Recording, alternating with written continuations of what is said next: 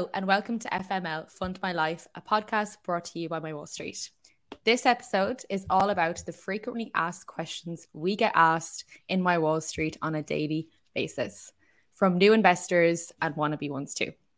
So we had the brilliant idea of going straight to the source and speaking with someone who gets asked these questions every day. So we invited Poppy onto the show. She is My Wall Street's customer experience specialist. Hi, Poppy. How are you? Hi, how are you doing? Great. It's nice to be here. Oh, thanks so much for coming on.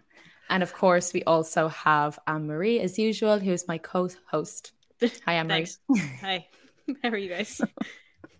Great. So, Poppy, how did you kind of get into being My Wall Street's customer experience specialist? I know you used to be a writer, actually. Around the same time I joined My Wall Street, we both were writing for the company.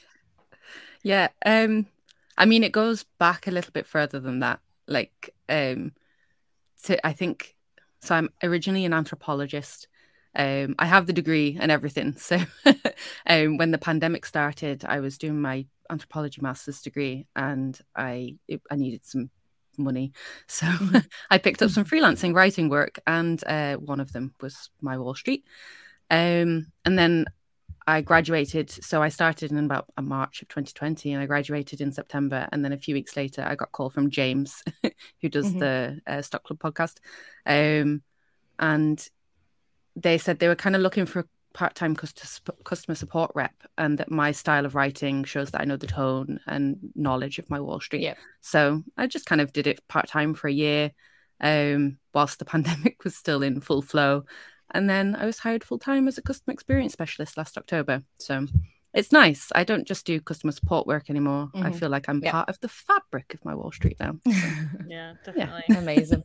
That's your journey so far. And when you're not busy doing everything customer experience specialist wise, you've been learning how to drive recently. That's right, isn't it?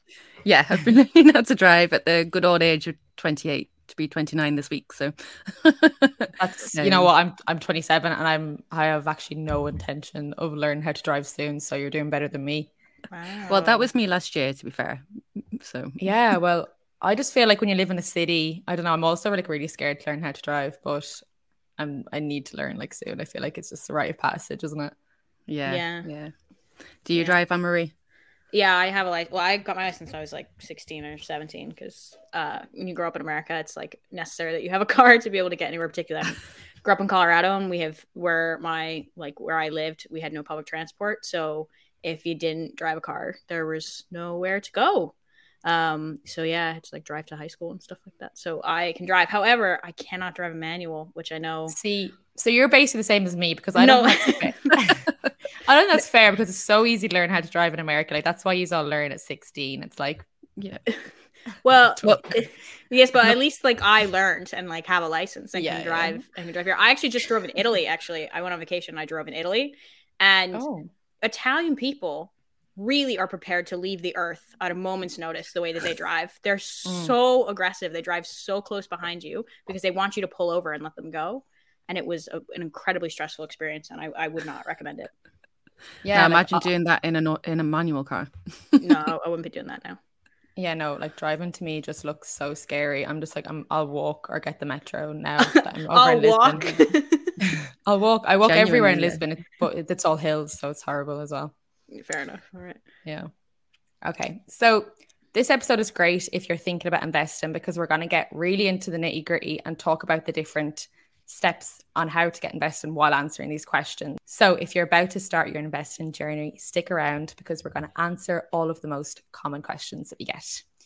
So let's hop into them. The first question, Poppy, is how do you offer a free trial in My Wall Street? Well, this is an easy one to start with. And it actually also feels a bit like a sneaky marketing tactic to include it in here. But you would actually be surprised how often we get asked this question. So the answer is we offer a 7-day free trial. And this is for anyone signing up for an annual subscription. And I think this is really great because it allows anyone to sign up and see if they can benefit from our content and from our expertise, particularly beginners. And if it isn't for them, we don't force anyone to stay with us. So they can just change their mind at any point before the 7 days are over. Okay, I have the second question here, and this is one that we get very commonly from virtually everyone outside of the United States who's interested in investing, because I think people really associate investing with Americans, for better or for worse. So, if you are outside of the United States, can you invest in U.S. stocks? So, yeah, this one's a tad trickier to answer. Theoretically, the answer is yes. Yes, you can invest in any stock market you want, including the US, no matter which country you're in. However, the issue is then finding a broker that can facilitate your trades. So, for example, in Nigeria, most of the major international brokers, such as Interactive Brokers or E-Trade, do not function in Nigeria because the regulations are different. So then you need to find a broker that can work within your specific country's regulations and then also has access to the stock market that you want to invest in. So that's the first layer. And then it gets a bit more complicated. So when you add nationality and resident status into the mix, it can lead to a few more complications. So for me, if I wanted to buy shares in Apple, I would then need to find a broker that allows me as a UK national living in Ireland to buy shares in the US stock market.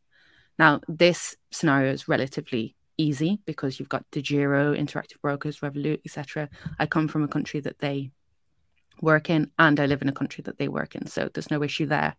But I did have a customer come in one day asking for a brokerage recommendation in a more complex situation. He was a UK national living in Thailand, and he wanted to invest in the US stock market. And I'm not sure who he went with, but I think I recommended Interactive Brokers as a potential, because Interactive Brokers works in Thailand and they allow UK nationals and they allow access to the US stock market. But these are all the things you have to think about when you're looking for a broker and wanting to invest in a specific stock market. So yeah, you can theoretically invest in the US stock market from anywhere in the world, but you do need to be aware of the rules and regulations in your country that could impact your broker and potentially limit your investing ability. Yeah, I've actually been impacted by that as well. I wanted to do some investment through Revolut, which is Revolut's British, but they're based in an Irish office now, or they have banking.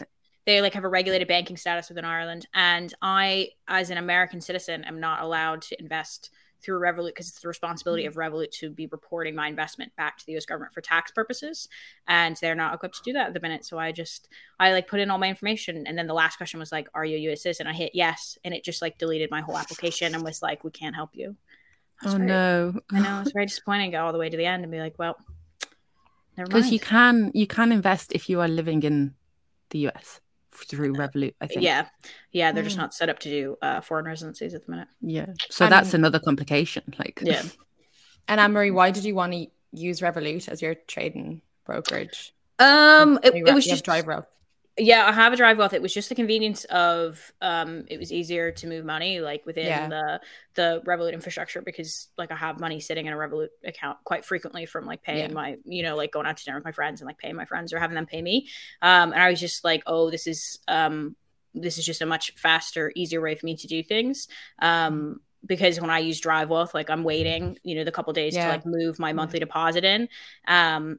And so I was just like, well, maybe I'll use Revolut. So when I have, split-second investment decisions, maybe I can do it right then and there. But in some ways, I suppose it's good that I'm limited to DriveWealth because that is more in line with, my overall investment thesis of, thinking about an investment decision for a long period of time and really mulling it over and then, going in and making the purchase. I think I was a bit frantic in the moment. This was early days.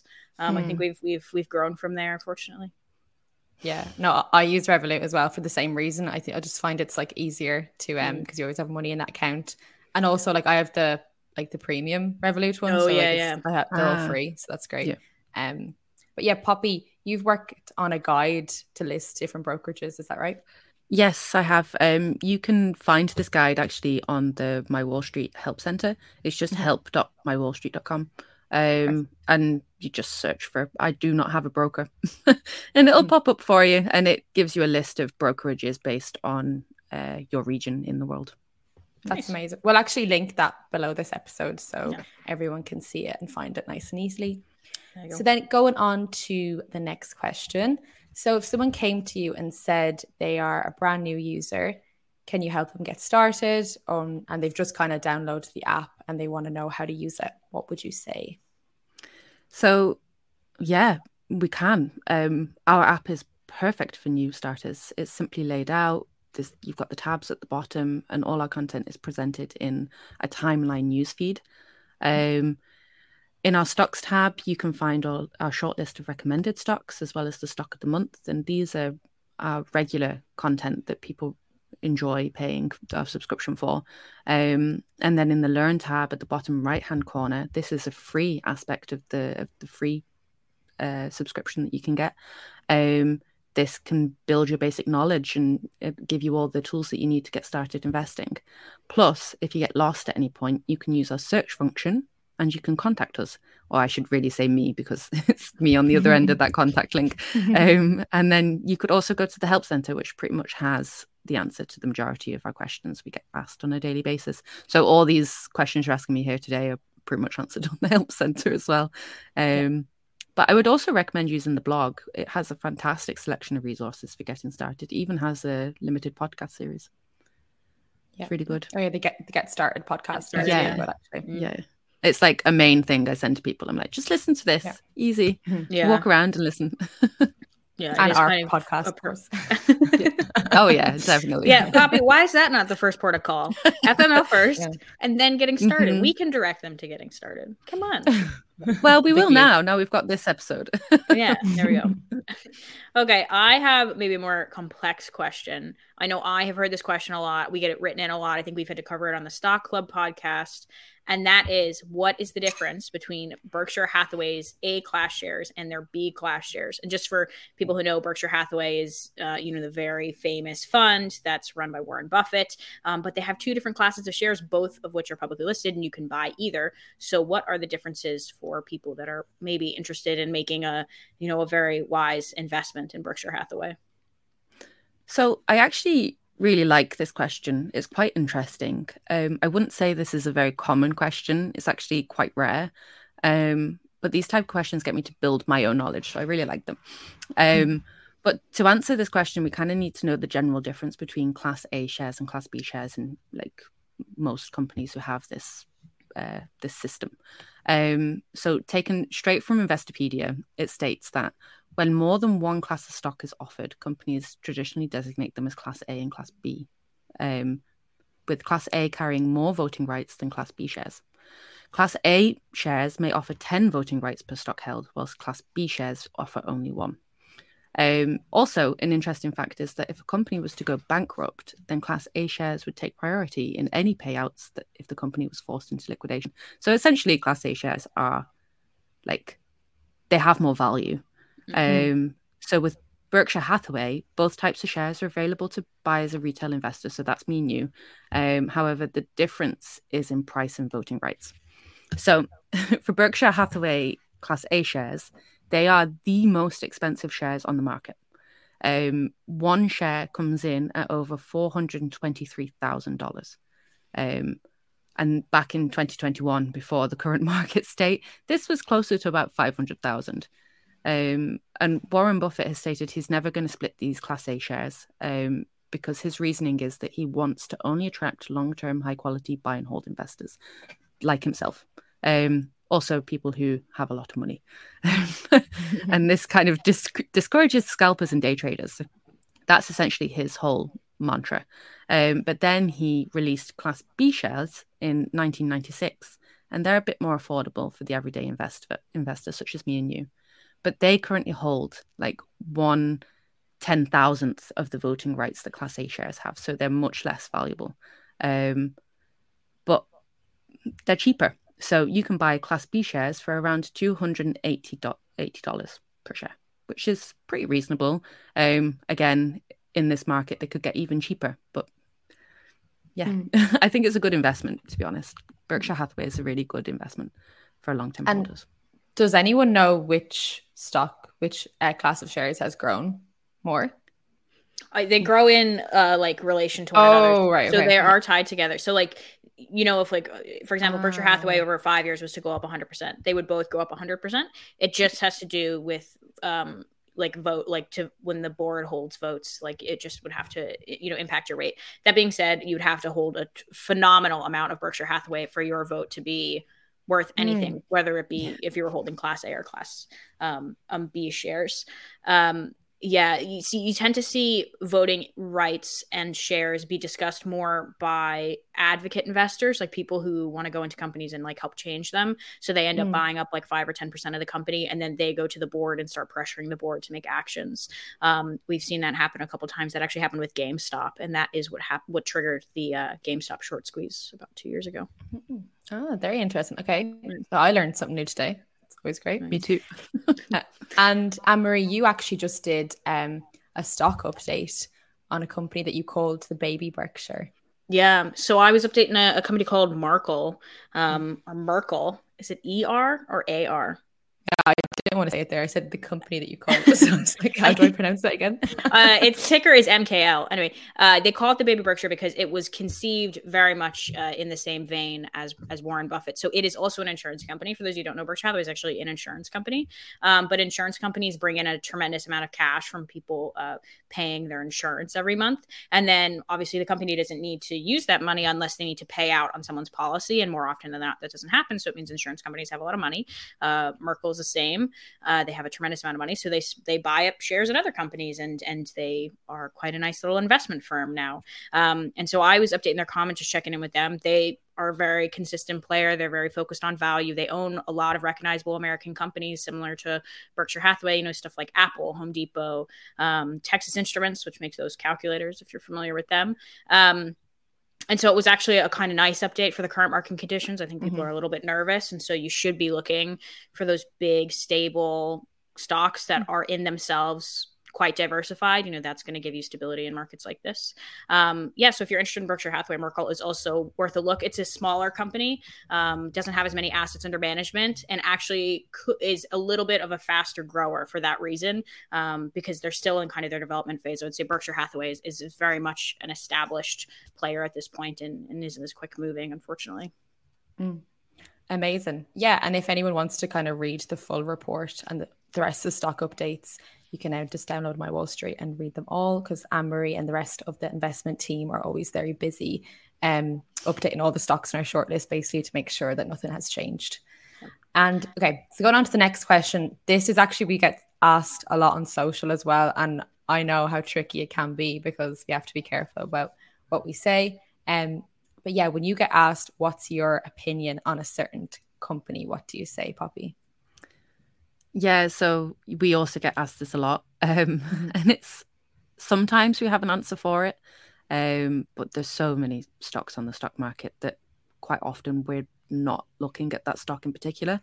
However, if there is a company that My Wall Street's currently looking at and we get asked an opinion on it, I usually direct them to the article itself within our app or on the blog, if we've got one on the blog, or I direct them to the search function in the app. And like, in particular, the blog, I think, is a fantastic resource because it doesn't just focus on the stocks in our app. So it gives at least me more ability to give people some content that they need that's not necessarily restricted to our shortlist. But yeah, otherwise, I actually just send them over to Mike, who you will have also heard on the Stock Club podcast, because he usually has great insight into different companies that I personally wouldn't be aware of. I have lots of other knowledge, but stocks in general, maybe not so much. Sometimes they're quite good. Like I know a user recommended that we look at Garmin, and we wrote a first look on them a couple weeks back, maybe a couple months back now at this point. And I was really impressed by Garmin. That got kicked over to me and I ended up taking a look at them. And they were a very good company. And the user who had kind of written into us had, given us a couple bullet points being like, hey, like this looks like a My Wall Street shortlist type stock. And it was actually really nice to kind of have someone, who's taken some insights from us and kind of learned our investment thesis and be able to form their own thesis on something and then hand it over to us. So that was great. Sometimes they're really insightful. Sometimes they're bad though. Sometimes people are asking about penny stocks. So you get both sides of the spectrum. Or over the counter stocks. Yeah. All right. Well, we've talked about, maybe stocks that people would be interested in, but maybe I'm assuming that after people have established their brokerage, probably their next question is the simple yet complicated, how do I invest? Well, to be honest, this question usually gets asked before they've established their brokerage. So we get quite a few people who download the app and think, okay, I can invest through the app. Mm-hmm. And unfortunately, you can't do that with the My Wall Street app.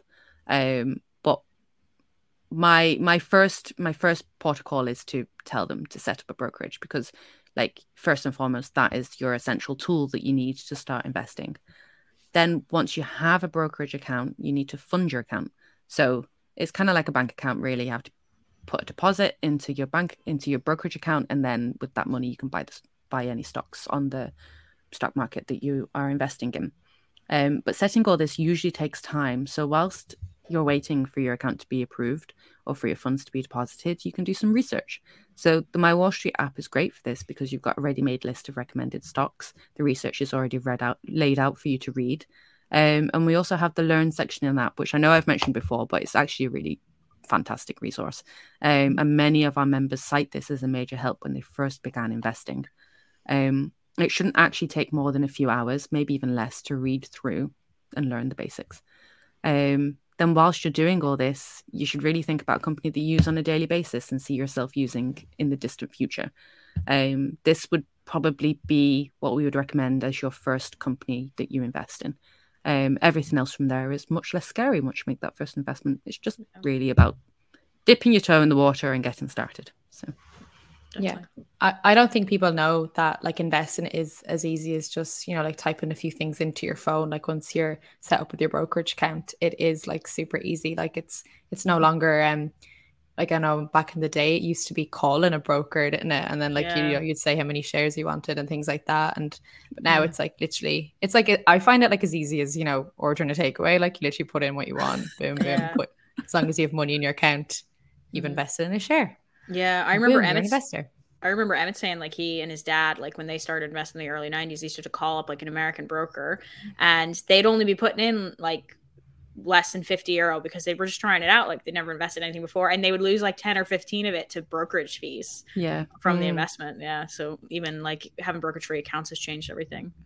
I had an interview with a customer the other week there, and during our chat, he was like, "You guys have it so easy these days." I think he's in his 50s or 60s, and he was saying that when he first started investing, the brokerage fees were astronomical, and it was only if you had money you could invest. Whereas these days, I think we're so lucky. It's so much more accessible. There's so much more information online, and you can invest as little as like $10 if you have a fractional brokerage, so a fractional share brokerage. It's really cool. We're really spoiled nowadays. Yeah. So I know we've kind of talked about this before, but when you get asked, can you recommend a brokerage for for their specific country, what do you say? Yeah, I direct people to the brokerage help article that I wrote. It's on a help center, as mentioned. But yeah, you really just need to find a brokerage that suits your needs. And the recommendation should be based on your location and your nationality. And essentially, it's just feeling out what's best for you, because some brokers have higher commission fees, but then you've got more options. So, like, more stocks on the US stock market that has access to. Maybe it has access to ETFs, maybe it doesn't. So it's really about how you want to invest. It's such a personal choice. You have to do the research for it. So, yeah. Talking about stock access, actually, what do you say when someone comes to you and says, "Oh, I can't find this stock," or do you know where I can find it? What's the best answer for that? So it depends. So if you can't find a particular stock on our app, then it might not be in our shortlist.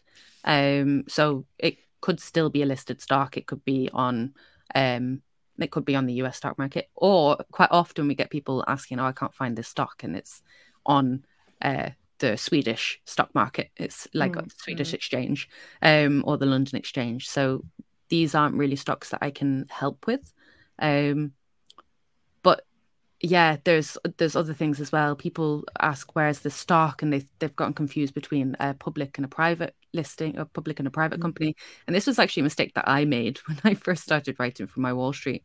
I was asked to write a small bio with my favorite stock, and I wanted to choose something cool and edgy and a bit eco-conscious, so I chose Patagonia.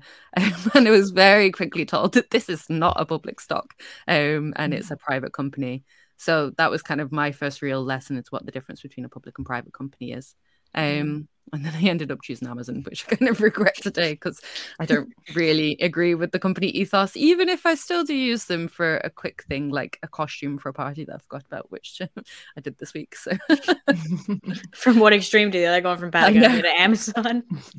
I know. I'm a sucker for quick delivery times. Oh yeah, fair.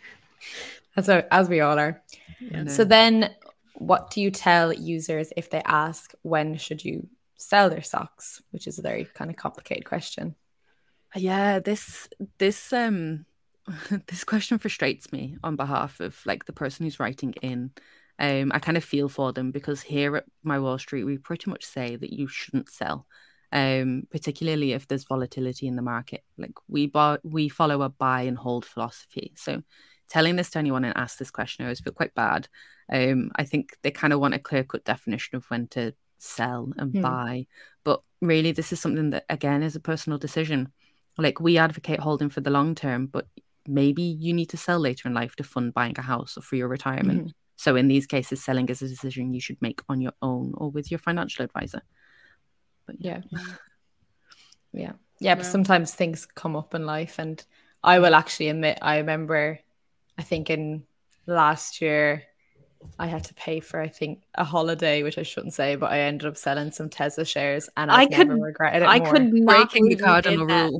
Oh, I think it's good to be honest on the podcast that even like I know I shouldn't sell, but I honestly like I needed the money, like Nicole but it's a good lesson. On a call one time, she's like, "Oh yeah, like I had to sell some shares," and I was like, "Sorry," I was like, "I didn't know that was an option." I was like, "I thought we were holding these till death." Like, well, like.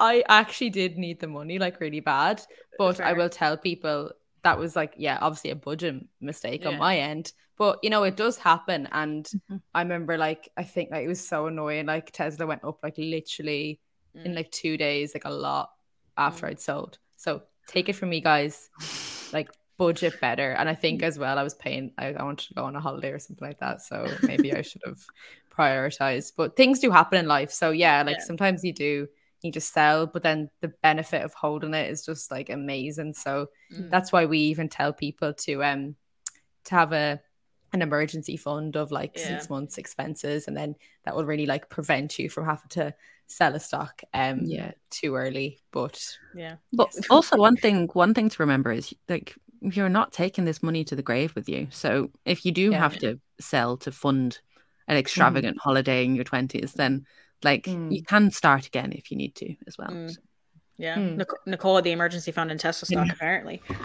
I did, and that's another lesson I've learned. Like I was probably too reliant on just putting out any bit of spare cash into the stock market, thinking that that's better, but then it actually is counterproductive. But not the best story. Here, speaking of Tesla, which is it's actually down now. So maybe you actually maybe the short term you pulled off an actual short term win. And I think I can speak for all of us at the minute. I think our faith in the market might be a bit shaken. I know we've been hearing that from users. So when people write in and tell you my portfolio is in the red and I don't know what to do, what do you say? Is there any nugget of advice that you give? I mean, as you've said, this is super topical. So like, I think I touched on it previously, but the market is terrible at the moment. Everything's in the red, like it's causing a lot of stress. But this is just one of the many examples across stock market history where a decrease in value is seen for most growth stocks across the board. My portfolio is in the red.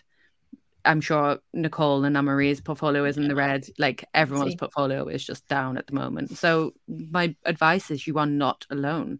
If you were really, really brave, you could snatch up a few shares at discounted prices with the kind of the risk of them immediately sinking lower to a lower price tomorrow. But, you know, like they will go back up again. One of the things to remember is that the stock market always recovers. It recovered after the worst recession ever in 1948 and the 10 other so recessions that we've had since then.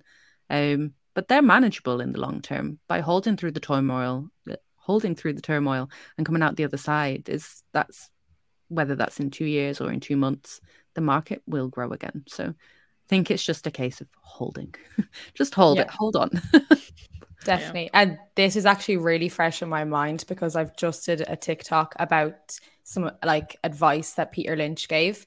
And like in a 90s newsroom conference, he said that if you're a long-term investor, you only need to know this about the market fluctuating. Like every 2 years, the market goes down 10%, and every 6 years it goes down 25%, but it always rebounds and goes up. He goes, it's literally just like a pattern. So when you're a long-term investor, volatility is actually your friend because then the shares are cheaper when they go down. And if you use like, dollar cost averaging, just dollar cost average your way through it. I just thought that was great. Like it was so like, it actually is so like a pattern. Like every 2 years it goes down 10, then it goes every 6 years, it goes down 25%, and that's a bear market.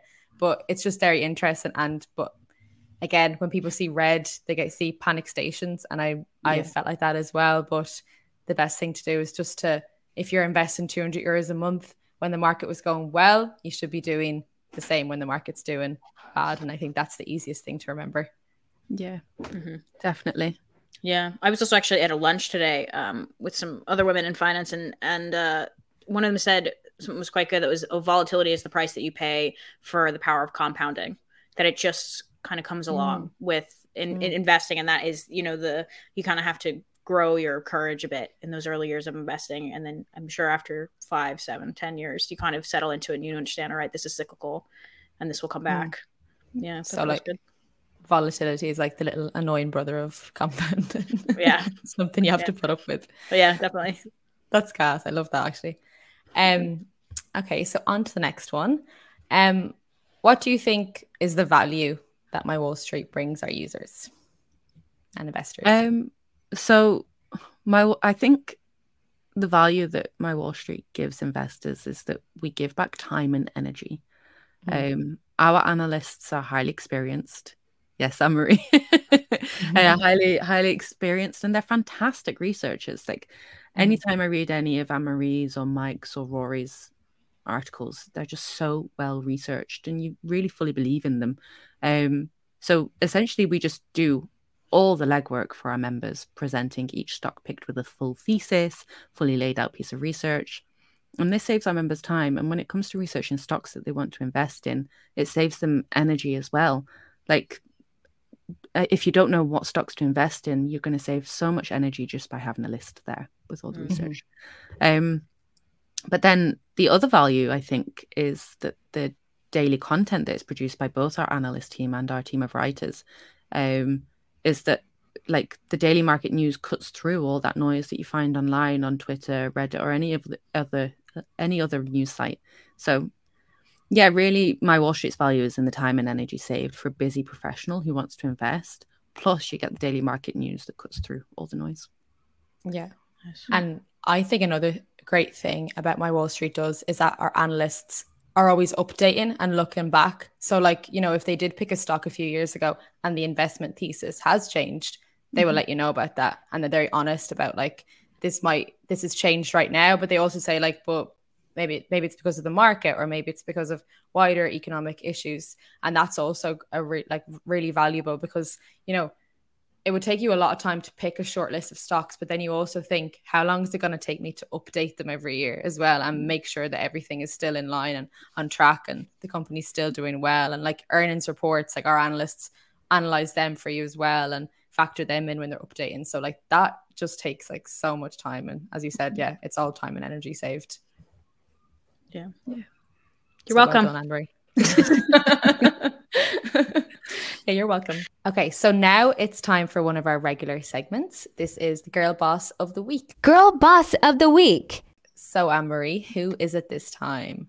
Well, after we had this, very reasonable and rational discussion about, regular investing in companies that big traditional assets, I thought it would be good to go in the complete opposite direction and pick a Girl Boss of the Week from the crypto space, which has really been going through it this week. It's been quite bad.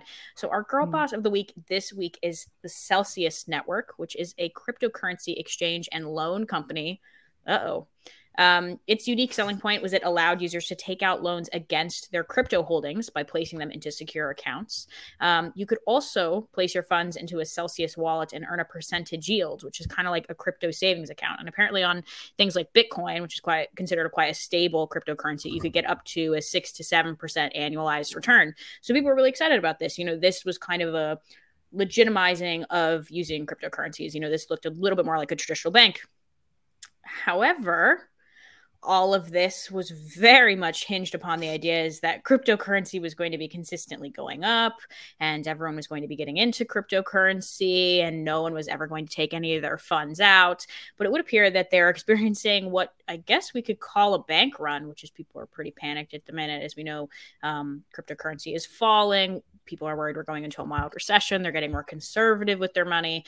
And that has meant that Celsius is having a bit of a hard time, and they in the last couple of days halted withdrawals, which is interesting because it kind of goes against their long-standing motto of cryptocurrency available anytime, anywhere.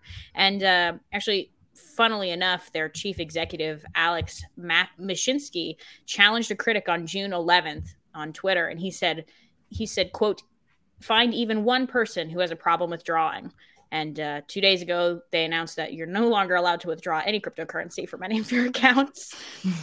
So it would appear that there actually were quite a few people who were struggling. And now Celsius is struggling and is on, would appear it will be heading towards insolvency within the next 24 to 48 hours, unfortunately. And I know what you're all thinking. Like, we as in My Wall Street, we don't follow cryptocurrency. So how does this impact us? What does this matter to us? Well, unfortunately, because of the hype cycle that appeared around cryptocurrency in 2020 and 2021, it actually is in some ways embedded into our market. There's a number of companies that IPO'd, think of things like Robinhood or Coinbase. Well, it turns out that the second largest pension fund in Canada reportedly invested more than $400 million into Celsius last year. So I would assume that they're going to lose that entire investment. And shockingly enough, they actually made that investment after United States regulators began to raise concerns about Celsius's business practices. They made the investment anyway last year. So not great all around. So our Girl Boss of the Week this week is Celsius Networks. And maybe the runner-up for Girl Boss of the Week is the second largest pension fund in Canada that doesn't seem to have been doing its due diligence. Yeah, not great for their users, unlike this whole episode, which was good for My Wall Street users. Incredibly informative and well-researched and considerate and not based on a somewhat fictional concept of technology. Amazing. Thanks for that, Anne-Marie. No problem. So that's a wrap. And thank you so much, Poppy, for coming on to FML Fund My Life. We'll definitely have you back again. Well, thank you for having me. It's been a pleasure. Sure, we can have a second episode called Not So Frequently Asked Questions. Yeah. Me and Nicole will just make up the worst questions we can think of, and we'll just ask you live on air. I think that would be fair. Yeah. Oh, God. We'll do a live stream of that. Yeah, that can be our second Christmas episode. We'll go and we'll record it in the pub because I have already requested that our Christmas episode be me and Nicole discussing National Treasure, which Nicole has never seen. I still haven't seen it. Oh, I've seen it. It's not a good movie, but it's a great movie. No, it's not. But I was forced to watch it because my partner found out that I had never seen it, and he was like, "We're watching this now. It's important. It's very important." Yeah. It was so silly. It was the silliest. Yeah. Okay. Sorry, Nicole. I ruined the wrap up. You go ahead. Well, it's actually you next. Oh, sorry. If you enjoyed this episode, tune back in 2 weeks' time. And if you want to follow us on socials, please do. It would make my life a lot easier. You can find us on Instagram at Fund My Life Podcast, on Twitter at My Wall Street HQ, and on TikTok at My Wall Street, or on our brand new account dedicated to this podcast, which you can find at Anne-Marie and Nicole FML. And finally, if you're ready to start your investing journey and are looking for resources, check out My Wall Street's Getting Started podcast anywhere you listen to podcasts, or download the My Wall Street Learn app. Both will be linked below. If you want to access our list of stocks handpicked by our analysts, including me, and lots of other interesting finance and business content, download the My Wall Street app and create your free account today. So that's all from me, Anne-Marie and Poppy. We hope you enjoyed listening.